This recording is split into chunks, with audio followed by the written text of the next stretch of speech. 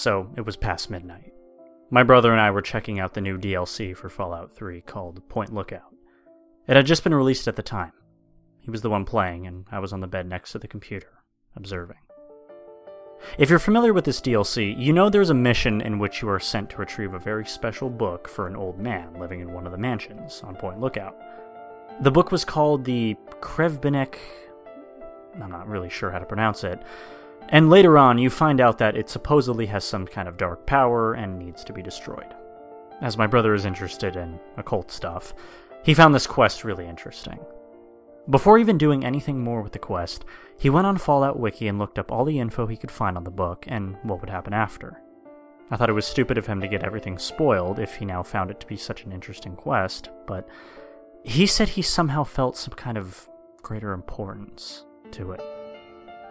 After shooting through the ritual site, killing all the swamp folk there, he decided to destroy the book, which forced him to go back to the Capital Wasteland, the original game world.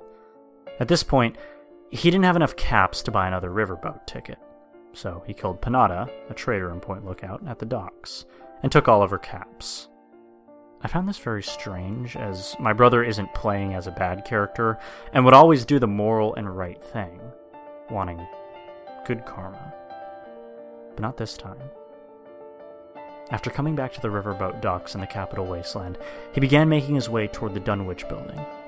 Girdershade, the place where you get the Nuka-Cola challenge, was the closest location discovered, so we went there, only to realize that the place was deserted.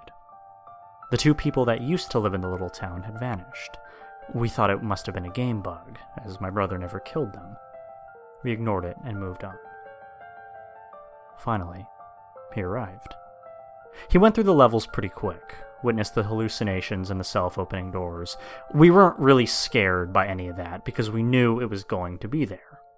He got to the underchambers and placed the book on the creepy-looking altar, and it somehow completed the mission by destroying the book.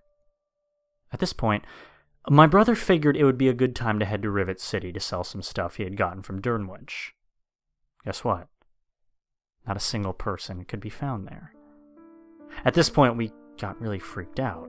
We checked the other settlements, Megaton, the Citadel, Tenpenny Tower. All of them were empty.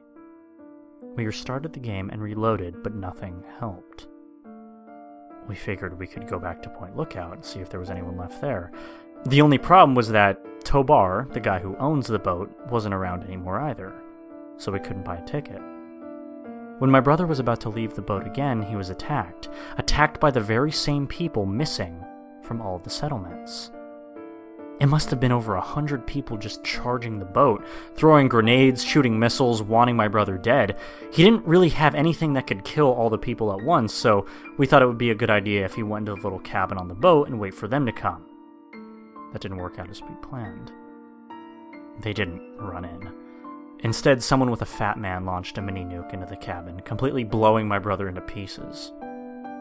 Right after that, the game froze, and we had to restart it. Now, everything was fine.